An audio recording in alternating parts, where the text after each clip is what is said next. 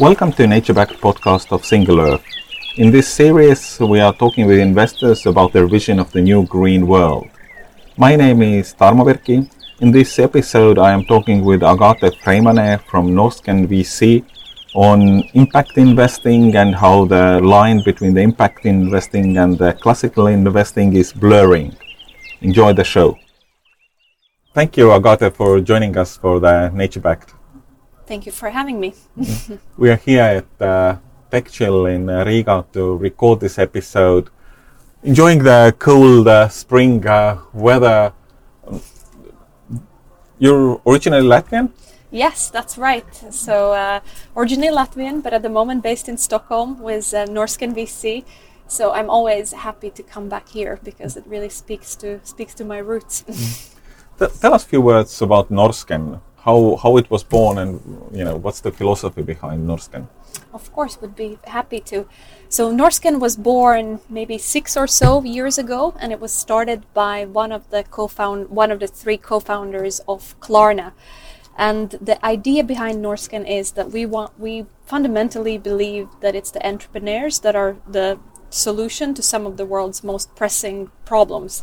So Norrsken is all about helping and enabling these impact tech entrepreneurs. We're really building a thriving ecosystem that allows these entrepreneurs to succeed. And what that means in practice is that today we operate houses that are home to these entrepreneurs. We have now thriving places in Stockholm as well as Rwanda, and more to be added soon.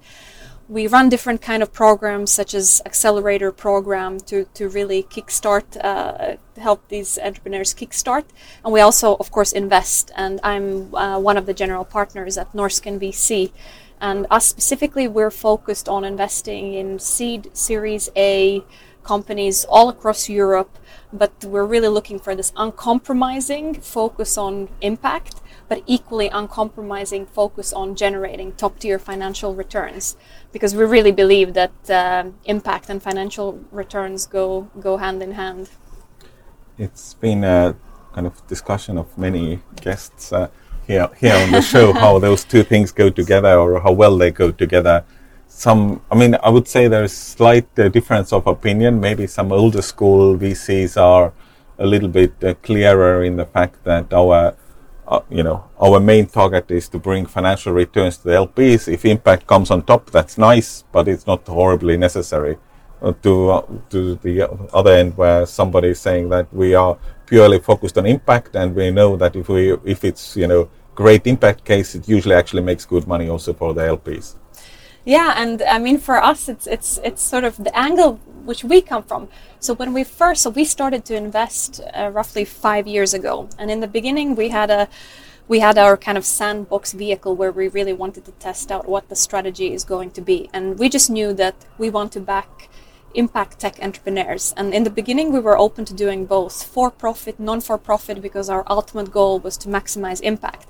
And in early days we maybe made some investments that were stronger, or if there is such thing as, maybe in the short term, stronger on the impact rather than the financial returns.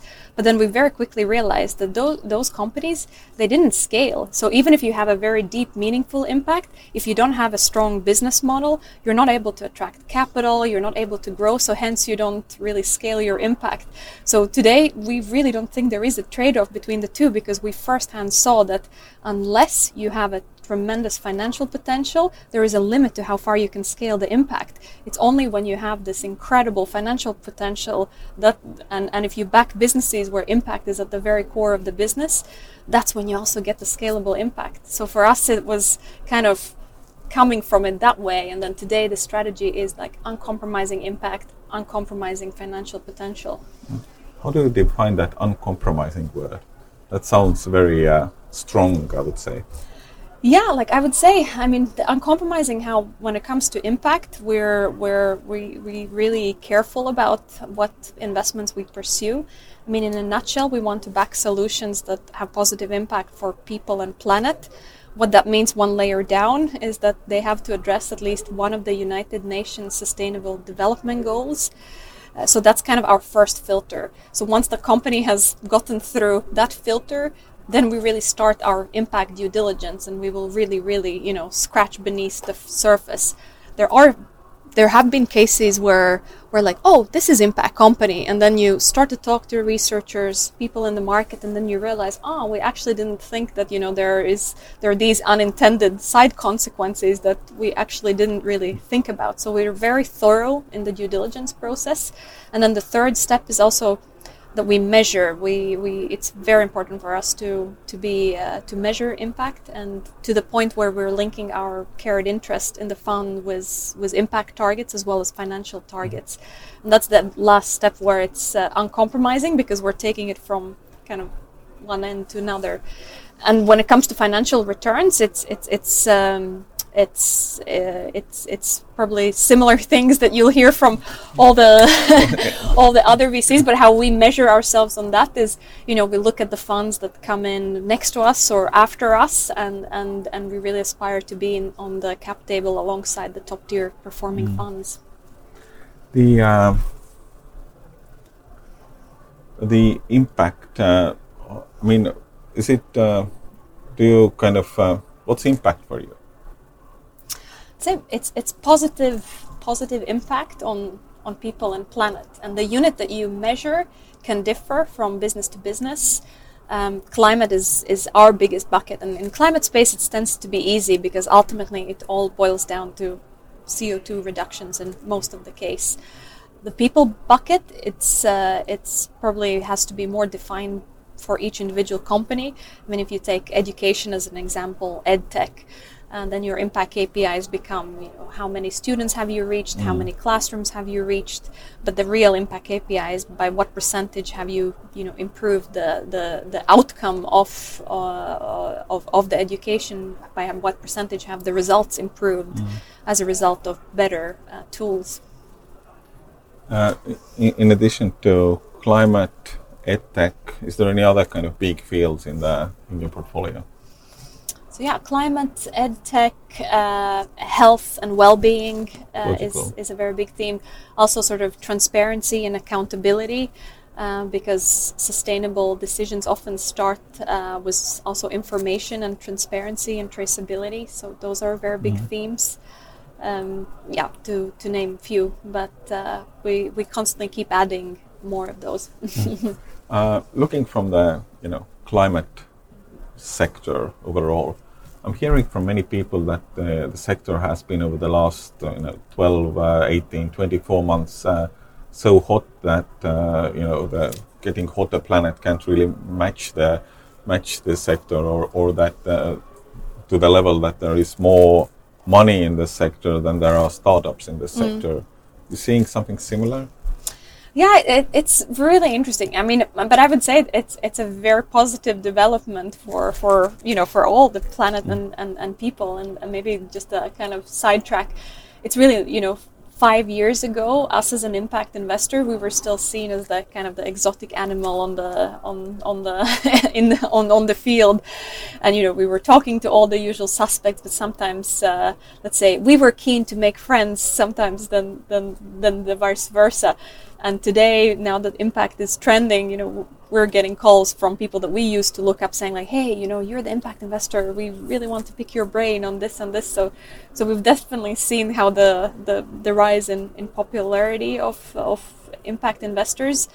There is a lot of money, but I would say I would say that there is still a lot more room to deploy that, and I would not say that there is lack of opportunities. I think we're just starting to scratch the surface of what's possible, and quite frankly, and the one thing is that also a lot of companies in climate tech are more hardware, more capital intensive.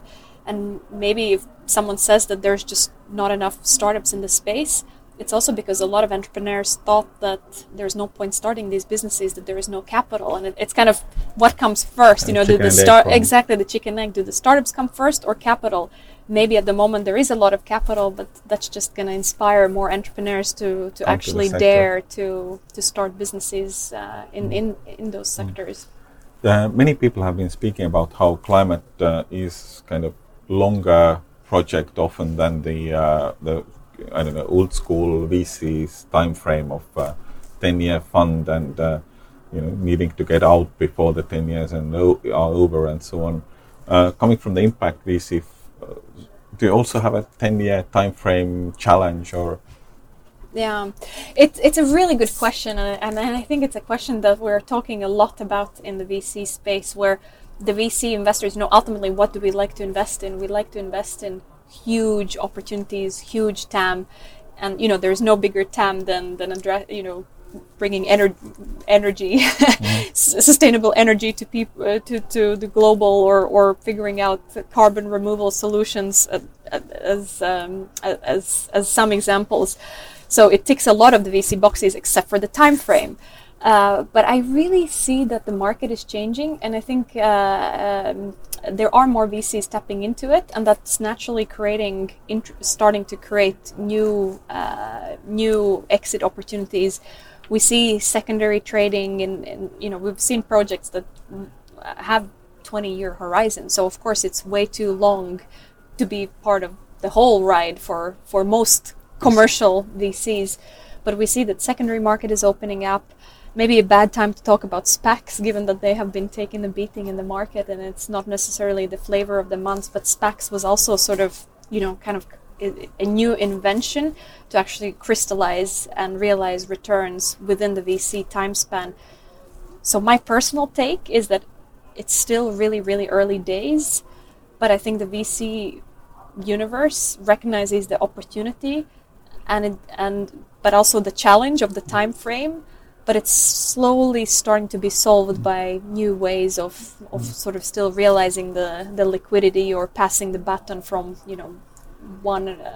one phase of investors, passing the baton on to the next wave, second phase of investors. Eventually, the logic that if there is an opportunity, the money will find a way, right? Yeah, exactly. A really, really good point. And to be honest, ultimately it should always be about the fundamentals. I mean, if you have really strong business fundamentals, as a shareholder, investor, or as a founder, you'll always have options if you have a promising business with very strong fundamentals. And the same goes also for these impressive longer timeline projects. You said that you're kind of looking at the whole of Europe. If you would need to, describe what's in the climate field, the situation in Europe today. Any kind of big trends, big changes, how would you describe it? I really, really think that Europe is at the forefront of the climate tech movement globally.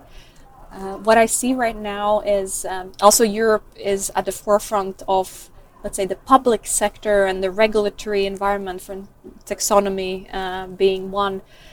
And so we see in Europe, more so than anywhere else in the world, regulation pushing big and old school businesses on the path of sustainability.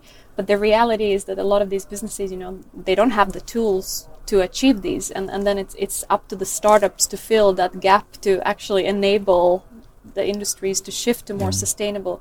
So everything in that space as a result of regulation, so carbon accounting, carbon credits, etc. So big opportunity. I'd say in software, that's probably one of the most exciting things happening.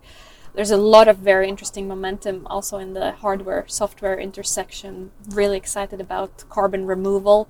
I think it's interesting how market has grown for that substantially. Electrification, I know Tesla was born in the US, but actually it feels that there is a lot happening in Europe. We're one of the investors in Northvolt and Heart Aerospace and Einride, one of the frontiers in the European electrification movement. Absolutely. The European electrification movement, that sounds rather fascinating.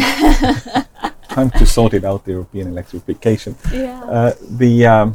It's interesting how in many kind of startup sectors we've seen that Europe is somehow the laggard, the one running behind the US, but this one is different.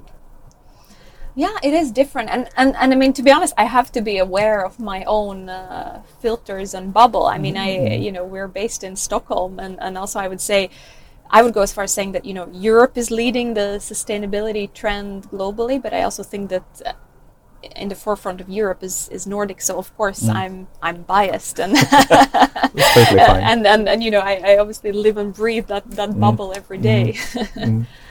But this electrification of Europe trend is happening at the time when we have a kind of new Cold War, the new Iron Curtain being set up between the East and the West, or the Russia and the rest of Europe. How do you see this? How massive is the push for that electrification to be even faster?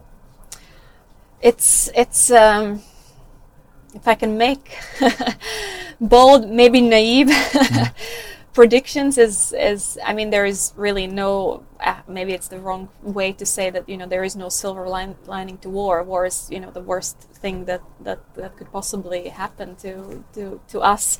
At the same time, I think 10 years, 20 years from now, we're going to look back at this moment in history, and I think we're going to pinpoint by saying that, wow, that this was such a shock factor that really accelerated renewables, electrification, more so than it would have by factors compared to what would have happened if kind of organically.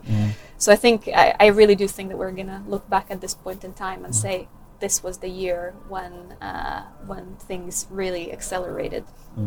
Because the underlying trends have always been there.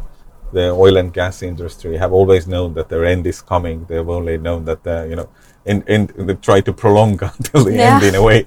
But yes, that's really interesting. Yeah. Oh, and it's interesting. It's in our human nature. The basics of human nature is to be extremely creative and be actually extremely resourceful. And now is a time when we need resourceful. We need to innovate, and it's sometimes, when you're truly pressed in the corner, that's when some of the best innovations are born. Because in a nutshell, we're problem solvers. It's absolutely. So I have a lot of faith in us being able to solve. But at the same time, this problem solving, it's really in the human nature to solve also the problem of being able to kind of continue as is, that to avoid any changes. I'm definitely by nature that kind of a problem solver. So I think the kind of looking back over the last few years, one could also say that the world has been really working on not to change anything for the oil and gas industry. So it needs kind of outside shock to move faster or actually change things. Yeah, and we have that. It's interesting. Maybe not apples to apples comparison, but it's every now and then it's you resist the change, but then you give in eventually. Comparing phones, right? Not everyone switched to smartphones overnight, and even if you heard people saying, no, I don't want smartphone, I don't want to, complicate things, at some point you just had to switch, otherwise you can't pay your, electricity bill because it's app-based these days. And at some point it just, and let's hope that the same happens here, that it's even though we're resisting change, we have no choice. We just have to. If you look forward, kind of from the Norrsken VC perspective, I don't know, in the next 6-12 months time frame, what's your kind of biggest focus areas, or what will you be working on mostly? We're always focused. From Norrsken VC side, we're always focused on finding the next impact unicorn, as we say, company that has the $1 billion potential, as well as company that can positively affect 1 billion people. So that always is going to remain the number one priority, is that just to keep hunting for those impact unicorns. Hunting sounds bad. I was just thinking befriending the impact unicorns. But the unicorns don't exist really, right? So they're not real. Yeah, exactly. It's something I was, the other sidetrack, it's why we coined the term unicorn was because it was so rare. And these days it's not that rare anymore. The bar has lowered. Though I think impact unicorn is still pretty rare. And the way I see, the company that can really change the lives of 1 billion people. But doesn't mean that we shouldn't aspire to, but it's a really high bar. Do we have any of them? Depends. I mean, to give you an example, it's the way also we actually think about impact is that you have the direct, immediate impact as a result of the company, but then you have the systematic change. I mean, one good example actually is Tesla. I mean, the short-term impact KPI is how many Teslas did you sell? So how many diesel or petrol cars did you take out of circulation? But the long-term impact is the systematic change that now every automaker in the world is switching to electric fleets. So when we invest, we want to see that. We call it the theory of change framework. Is like, okay, in the short term, let's see how many people you can affect positively.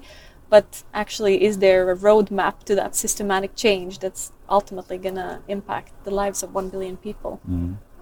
And for Tesla, it kind of could be that. Exactly, because I mean, it's 7 billion people in the world, so it's and they're all going electric. Exactly, so. and probably a few billion cars, right? Yeah, exactly. So, good.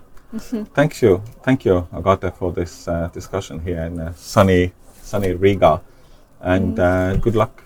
Yeah, thank you so much. Enjoyed the conversation. Thanks. Join us again for the next episode. Thank you for listening. If you like the show, please give us a good rating and leave the feedback in your podcast player so others will find it too. We will be back next week. Turn on to Nature Backed Podcast.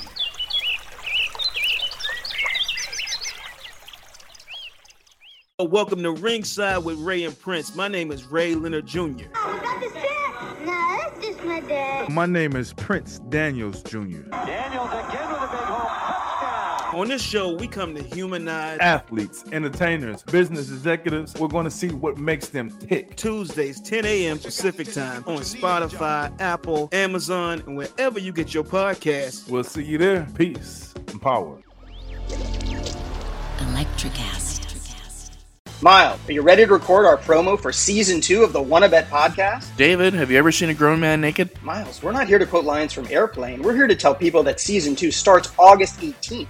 But I like Airplane. I know you do, but Wannabet is a sports betting podcast. Each week we bet $1,000 on the NFL teams and games that we love. Well, that sounds like fun. It is fun. And last year you picked over 60% of your games correctly. How'd you do? We're not talking about that. We are telling people that they can find us every Friday. So no more movie quotes. Roger. Electric acid.